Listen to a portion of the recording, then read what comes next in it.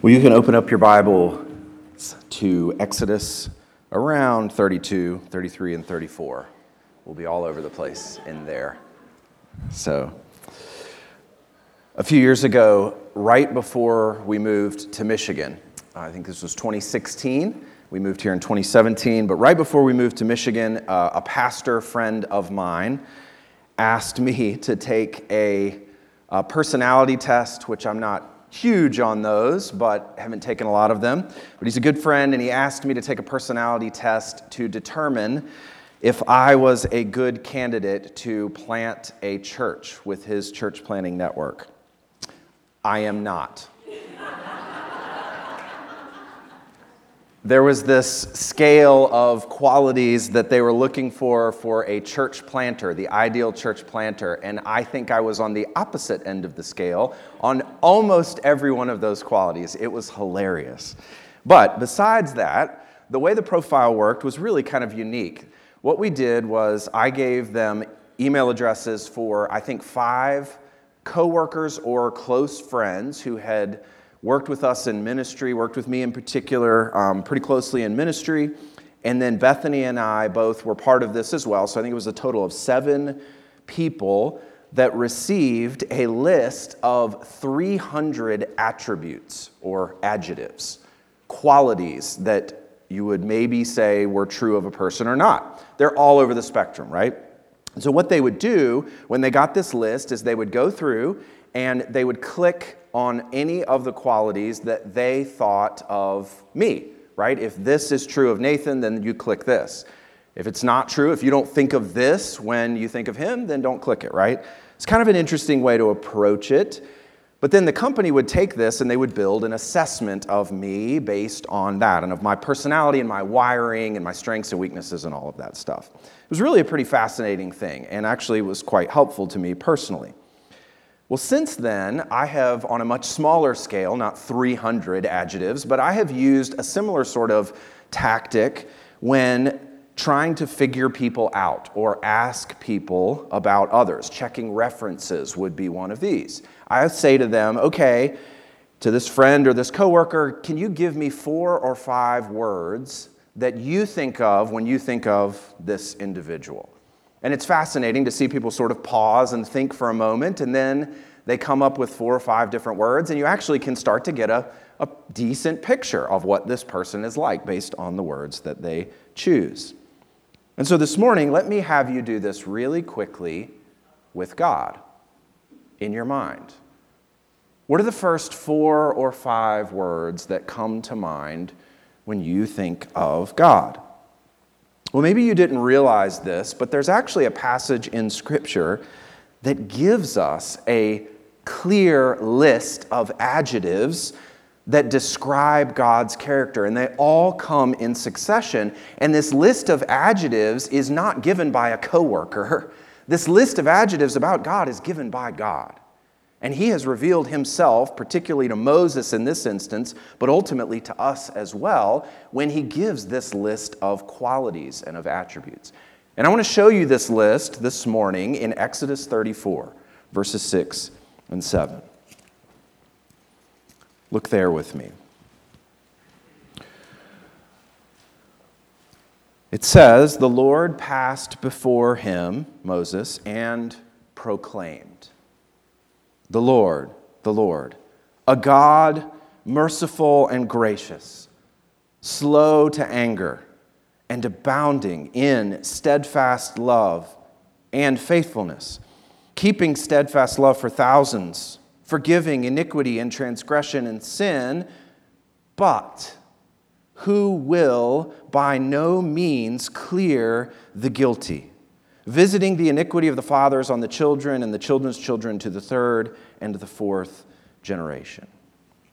Now here you have one of the clearest statements given by God in Scripture of what he is like, of defining his character for us to know him. And the theme of our whole series in the book of Exodus, the whole book is about knowing God, and it's about God rescuing the people of Israel from slavery in Egypt in order that they might know him. Rescued to know him. And this statement here from God to Moses is clear and it is thick. It's thick with revelation about what God is like, about his self-assessment and his self-understanding.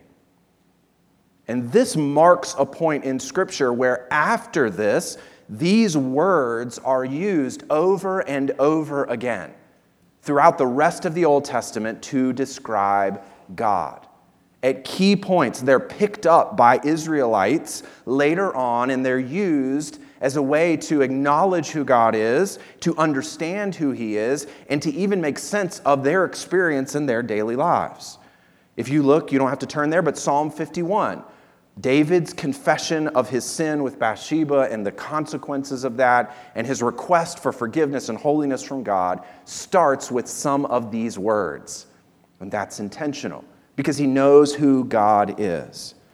So what's at the heart of this statement? There's a lot of adjectives here, but let's sort of try to simplify this statement a bit this morning and sort of pare it down into two major qualities that are true of God. And if you were to do that this morning, and I think this is accurate and right, you would come up with something like this: mercy and justice, grace and righteousness. Now, here's the interesting thing about these qualities when you pair them together. It's very difficult for you and I to reconcile these two. How can someone be both of these at the same time?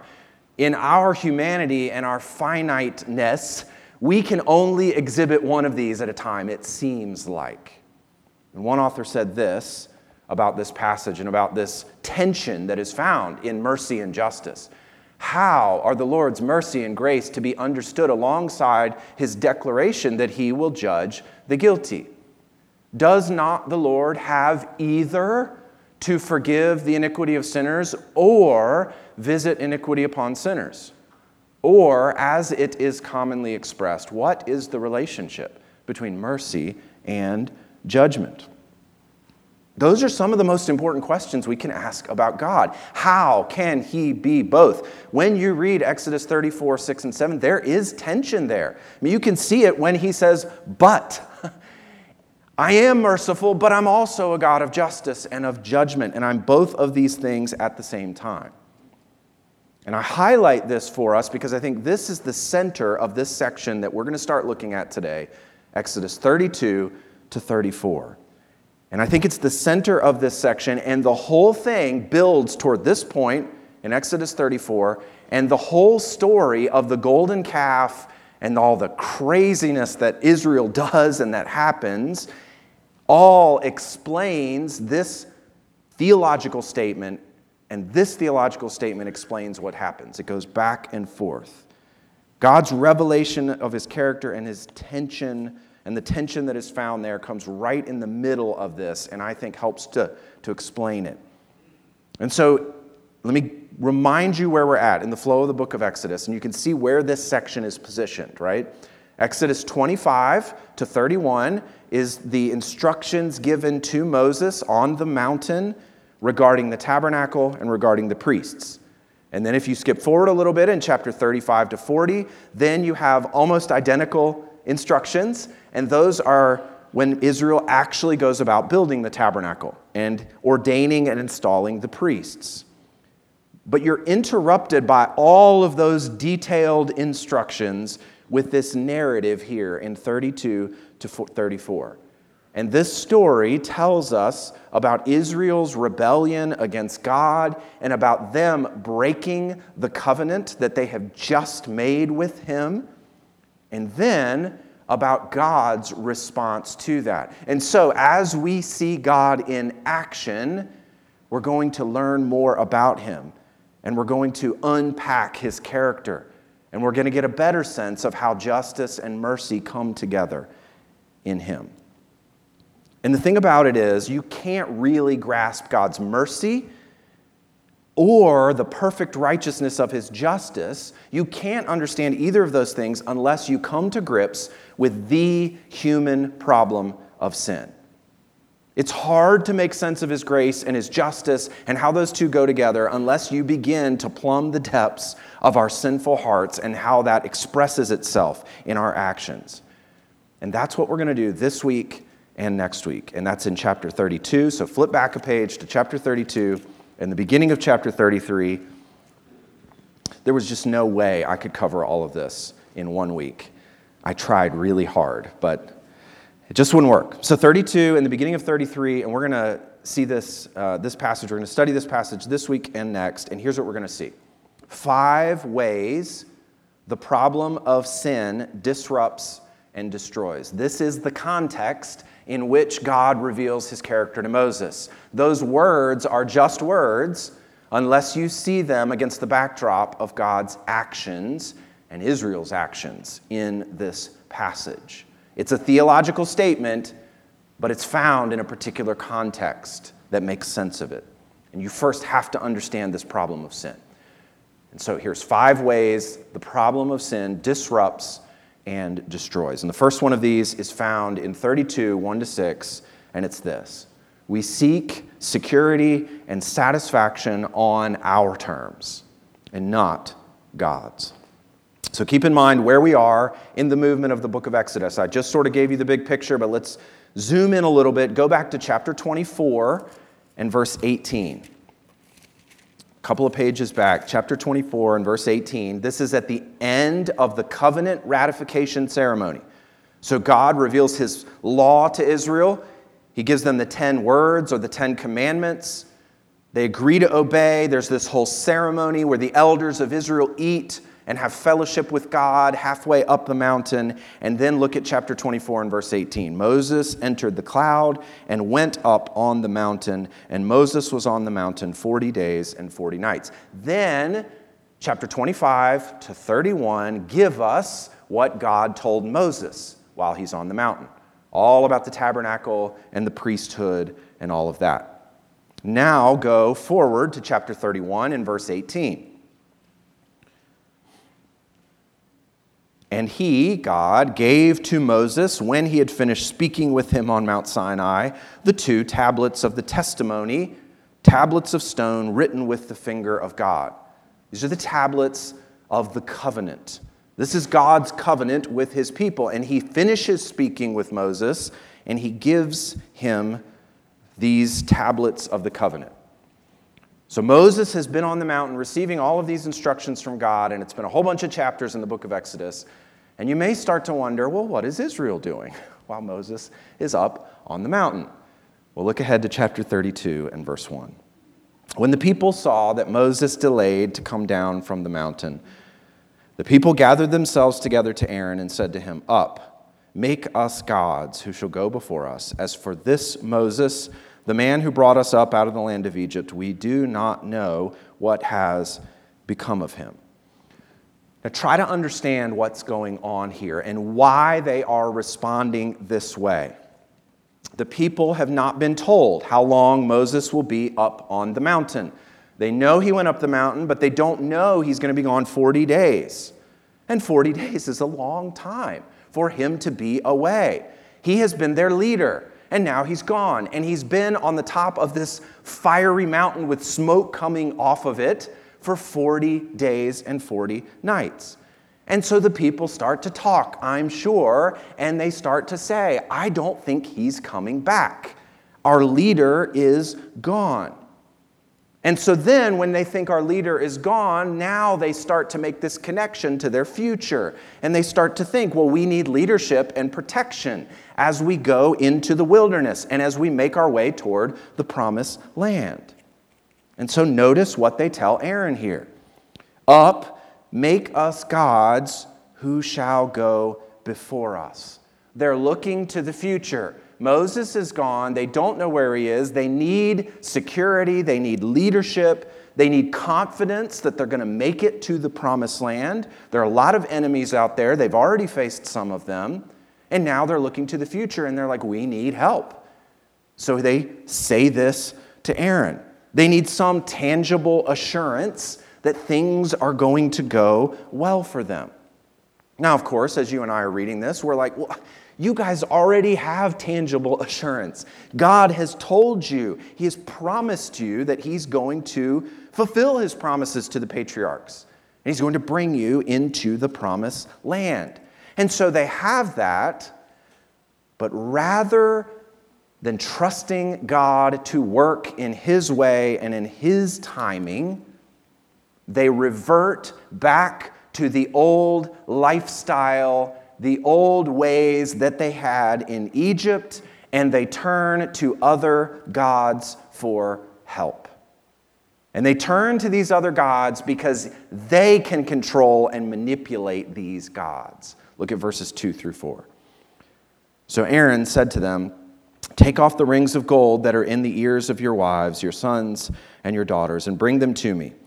So all the people took off the rings of gold that were in their ears and brought them to Aaron, and he received the gold from their hand and fashioned it with a graving tool and made a golden calf. And they, the people, when they saw it, and they said, "These are your gods, O Israel, who brought you up out of the land of Egypt." Now it's amazing to remember where they got all this gold. How did they get this? Well, remember, when they left Egypt, God gave them favor in the eyes of the Egyptians.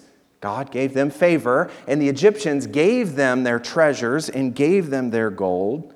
And so they plundered the Egyptians on their way out, and now the Israelites are taking these gifts from God, and they're turning them over to a God who can never provide for them and who can never meet their needs and can't do a single thing to help. Notice their words in verse 4. "These are your gods, O Israel, who brought you up out of the land of Egypt." Where have you heard these words before?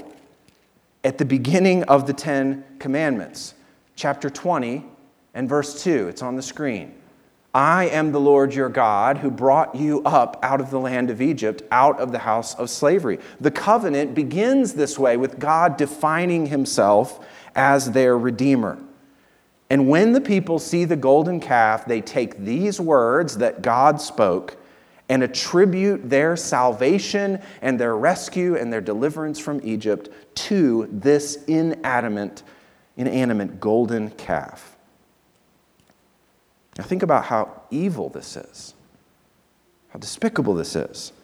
Think about the circumstances. Moses is literally, at this moment, on the mountain, and he's receiving instructions from God on how God will come and live among His people and how they can build His house, the tabernacle, so that He can do them good and bless them. And so they can enjoy the glory of His presence. And they've already promised multiple times everything the Lord said we will do.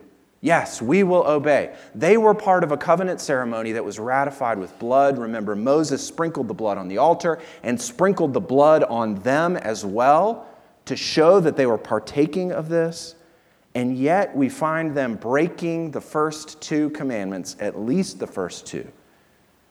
And they're attributing God's deliverance and His salvation and His glory to this idol. As I was reading about this week, one author said, at least one author, maybe multiple authors said that the scene here is quite similar to one spouse having an affair on the wedding night. I mean, that's what's happening here. The covenant has just been ratified. God is literally giving them more instructions about how to bless them and do them good. And Israel goes out and finds another God to worship and to attribute God's salvation to. And Aaron, the one who God is planning to make the high priest, to be the primary mediator between the people and between Him, is in the middle of it all. Look at verses 5 and 6. When Aaron saw this, he built an altar before the golden calf. And Aaron made a proclamation and said, "Tomorrow shall be a feast to the Lord." They rose up early the next day and offered burnt offerings and brought peace offerings, which were supposed to be to Yahweh God. And the people sat down to eat and drink and rose up to play. I mean, what's going on here? I mean, this is crazy how quickly this has happened. And as we've read the book of Exodus, we've seen hints at how sinful people are, particularly Israel, right? We've seen them complain and grumble in the wilderness and turn on Moses and on Aaron pretty quickly. But this is like a whole new level for them. How does this happen? And I think that's an important question for us to ask, because this gets to the core of one of our major problems with sin. Let me read you a quote. It's a little long, but I think this says it really well and gets to the heart of the issue here with Israel that then makes application for you and I. We may ask how a people who had only a few weeks earlier committed themselves in a blood oath not to recognize any other gods or to make any idols could have so soon and apparently so lightly dismissed all that. One possible answer is that they were insincere in accepting the covenant. But there's no evidence at all in support of such a position. Rather, the truth is that they did not understand the depth of the human problem. They were encountering for the first time the problem that the Apostle Paul detailed so eloquently in Romans 7. That problem is twofold. First is the power of human desire. We want things. This is it. We want things, and not merely or even chiefly material things. We want security, pleasure, comfort, and power. And these desires are so powerful that we are willing to do almost anything to get them, including things that are ultimately self-destructive and forbidden by God. And so we have these desires that are welling up within us. That are welling up within us, and then God gives them the law, and here's the rest of this. The second aspect of the problem is that while the Torah, or the law, points out why we should not live as slaves of desire, it cannot itself defeat desire. And so they had the law, but their hearts were bent out of shape. The law cannot ultimately change their desires or our desires. The rules won't bring about a change of heart. And so we have this hunger for security and for power and for control. And all of those desires are aimed in the wrong direction. And Paul even says the law actually increases the desire because of our sinfulness. And so what Israel does and what we do is, rather than trusting God for these things, for these desires, and finding our fulfillment and our satisfaction and our security in Him, then we create other gods, or we adopt the gods of the culture around us. And we get sucked into the world, and we start to think, if I can just have enough money, if I can just have security, if I can just have a little bit of power, if my political party will win, then everything will be okay, and I can find my delight in that, and I can live well. This is the problem with Israel, and this is the problem with us. And the Bible addresses this over and over again, this pursuit of other gods. Psalm 106 describes this very situation. They made a calf in Horeb and worshipped a metal image. They exchanged the glory of God for the image of an ox that eats grass. They forgot God, their Savior, who had done great things in Egypt, wondrous works in the land of Ham, and awesome deeds by the Red Sea. Therefore, He said He would destroy them. Had not Moses, His chosen one, stood in the breach before Him to turn away His wrath from destroying them. But this pursuit that we have in our desires of goodness, of security, and satisfaction outside of God, just like Israel did here, this is pure insanity. I mean, listen to how Jeremiah describes this. Has a nation changed its gods, even though they are no gods? Talking about Israel. But my people have changed their glory for that which does not profit. It's insane. Be appalled, O heavens, at this. Be shocked. Be utterly desolate, declares the Lord. For my people have committed two evils. They have forsaken me, the fountain of living waters, and hewed out cisterns for themselves, broken cisterns that can hold no water.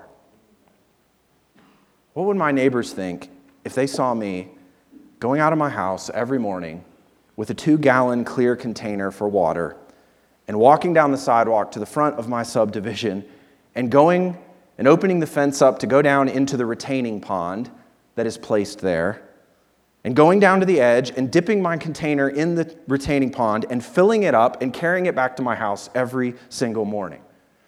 And it's a clear container, so they're watching this and they can see the muddy water and the nasty water, because it's kind of nasty looking, at least from a distance. And they're thinking, what, is the water in his house not working? And here's the thing, I have water, limitless, filtered, clear water that is there. And I can just stick a cup up to my fridge and get some of it. And this is the problem. This is what we do.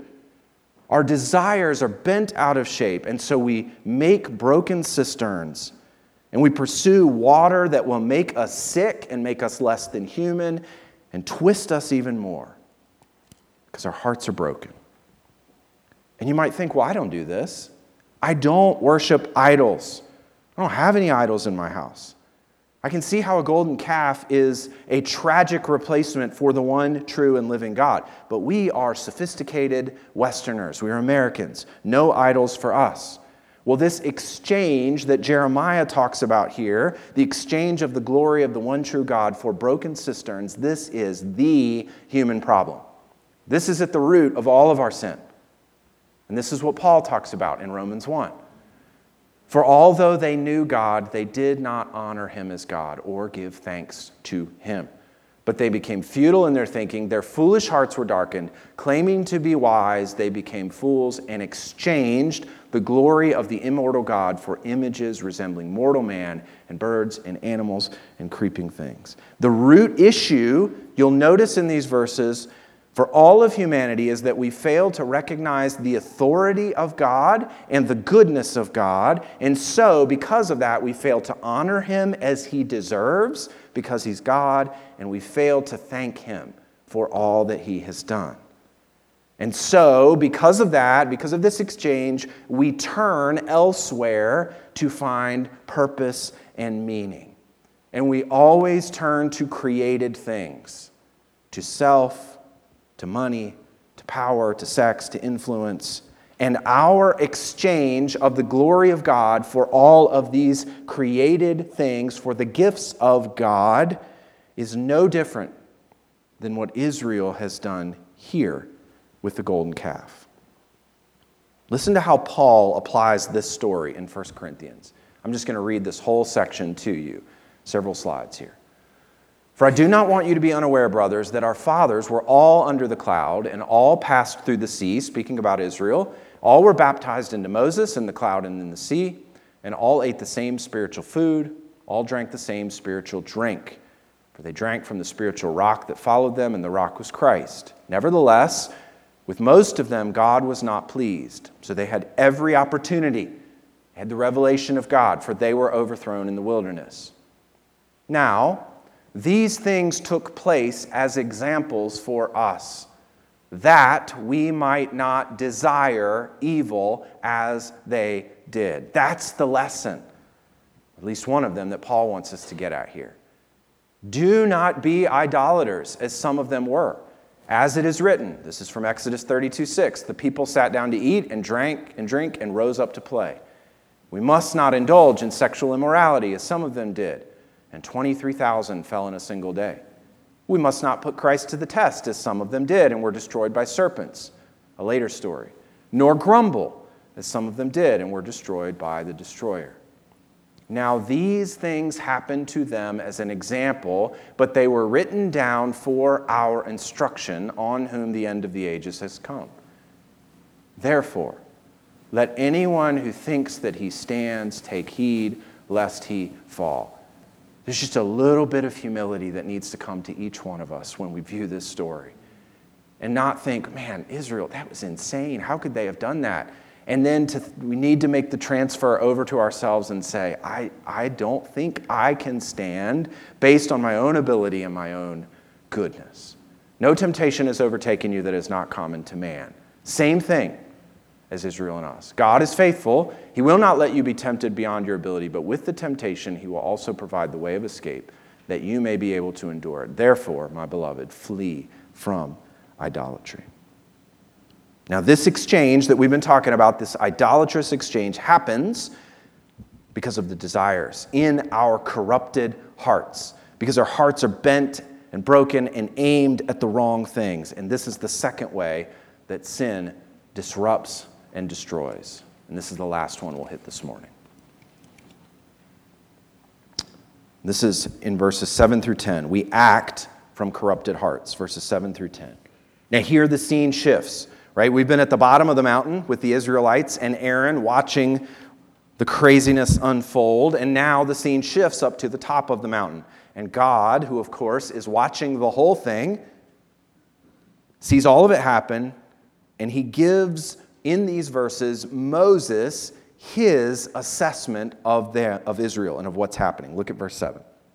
And the Lord said to Moses, "Go down, for your people, whom you brought up out of the land of Egypt, have corrupted themselves." And I want you to notice in these verses how God describes the Israelites. In verse 7, we just read it there, he says that they have acted corruptly. They have corrupted themselves. In other words, their sin is not neutral. They act and their actions show defilement, and they cause defilement in them. They make them unholy. They are stained, and their actions are breaking them down. They destroy. When I think of the word corruption, I think of leaving a tomato on the counter for weeks on end and watching what happens to it. The skin starts to break down and it gets spots on it and it is disgusting and smelly. That's corruption.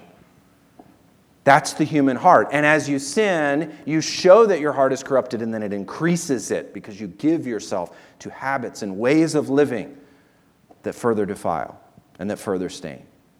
This is the same word, this word corruption, that is used in Genesis 6. Now the earth was corrupt in God's sight, and the earth was filled with violence. And God saw the earth, and behold, it was corrupt, for all flesh had corrupted their way on the earth. Well, what's behind this? Why was this God's assessment in Genesis of the earth? Why had people ended up like this? A few verses earlier, the Lord saw that the wickedness of man was great in the earth, and that every intention of the thoughts of his heart was only evil continually. This is why the earth was corrupted. Sin begins in the heart and the desires because we want things. We want them on our terms and not God's, and it flows out into our actions. And we're born into this sinful state. It impacts every part of who we are. Look back in Exodus 32, verse 8. God further explains how he views Israel. Chapter 32 and verse 8. They have turned aside quickly out of the way that I commanded them. They have made for themselves a golden calf and have worshipped it and sacrificed to it and said, "These are your gods, O Israel, who brought you up out of the land of Egypt." Their corrupted hearts led them to directly and defiantly disobey God's commands. And so they're acting corruptly, and now they're defiantly disobeying God's commands. Look at verse 9. Further assessment. And the Lord said to Moses, "I have seen this people, and behold, it is a stiff-necked people. They're stubborn in their sin. They don't want to turn from it. They're not easily swayed from it." All of these descriptions here, that they're defiant, they're disobedient, their hearts are corrupted and destroying things, and the fact that they're stubborn in their sin and committed to it, all of this describes the human condition, the hearts of the people. So what's God's response? Verse 10. "Now, therefore, let me alone, that my wrath may burn hot against them, and I may consume them, in order that I may make a great nation of you." What's God's response? He's angry. Now, sometimes you'll hear people describe the God of the Old Testament, they always say it that way, as sort of this volatile guy who's full of wrath, and he's quite different from the New Testament God. God does respond to sin with wrath. And he does so when that sin and when that wrath, let me say it this way, when he does so when the wrath is fully and completely rational and justified. It's perfectly right and perfectly just for God to respond to these actions in this way. I mean, remember what he said in Exodus 20, in the Ten Commandments. You shall not make for yourself a carved image or any likeness of anything that is in heaven above, or that is in the earth beneath, or that is in the water under the earth. You shall not bow down to them or serve them, for I, the Lord your God, am a jealous God, visiting the iniquity of the fathers on the children to the third and the fourth generation of those who hate me. God's jealousy is appropriate and it is right. And in many ways, it's not like human jealousy. It's not wild. It's not out of control. It's not reckless. Love's not reckless either. But it is similar to human jealousy in the sense that God, when he sets his love and affection on someone, he will do whatever it takes to keep their loyalty and their love for him. And when he sets his love and his affection on someone, he rightly demands their complete devotion to him. And he demands that because he deserves it, because of his goodness and his power, because of who he is. And so he's a jealous God that responds in anger because he's not going to allow another lover into this relationship and into this covenant. And that is appropriate. So this morning, this is as far as we're going to get in this text. We're going to stop here. We're going to continue next week. But let me just bring you back to the beginning. Let me re-emphasize to you that you really cannot grasp all that I've been talking about with sin, and you really cannot grasp the grace of God without a full understanding of Exodus 34, 6, and 7, and then of this passage here in Israel's sin. What does it mean for God to be loving, patient, and forgiving while also judging those who commit iniquity? That's the question, and that's what this passage is going to help us to get at. The narrative here gives definition to that theological description of God and vice versa. And so what's the application for you and I? Well, a couple things this morning. We do well to follow Paul's admonition in 1 Corinthians 10. Watch what happens to Israel here and learn from it. Learn from their evil desires. Learn not to imitate them. Another thing that you and I can learn from this is, I would say that even at this point, I hope you're seeing the depths of human sin and the wickedness of it, the evil of our hearts, and how it disrupts and destroys and rejects God and wants its own way, even in a self-destructive way. I hope you're beginning to feel that and sense that as you read through this passage. Because you need to feel that and sense that as you go through this passage, and when you do, that should, if you're a believer in Christ, propel you forward to the grace of God and propel you forward to rejoice in what God has done for you and how he has shown mercy and kindness to you, even though your heart, when you were born, was in this exact same situation, desiring what is evil at any cost, wanting your own way, rejecting God, and yet God, in his mercy and kindness, has brought you to himself and changed your heart and lifted you out of sin and a sinful way of life and set you on a path to love him and to know him. And all of it is for your good and for his glory. Let's pray. Father, help us this morning to reckon with our sinful hearts. Help us to understand the depths of human sin. And then as we go through these chapters over the next couple weeks, help us to see the full revelation of your character that's found here. You are a God of mercy and justice. And how can that be? How does that work itself out? Help us to know you more so that we can respond to you, as Paul says in Romans, by honoring you and by thanking you and rightly relating to you as the redeeming God of grace. It's in Christ's name we pray. Amen.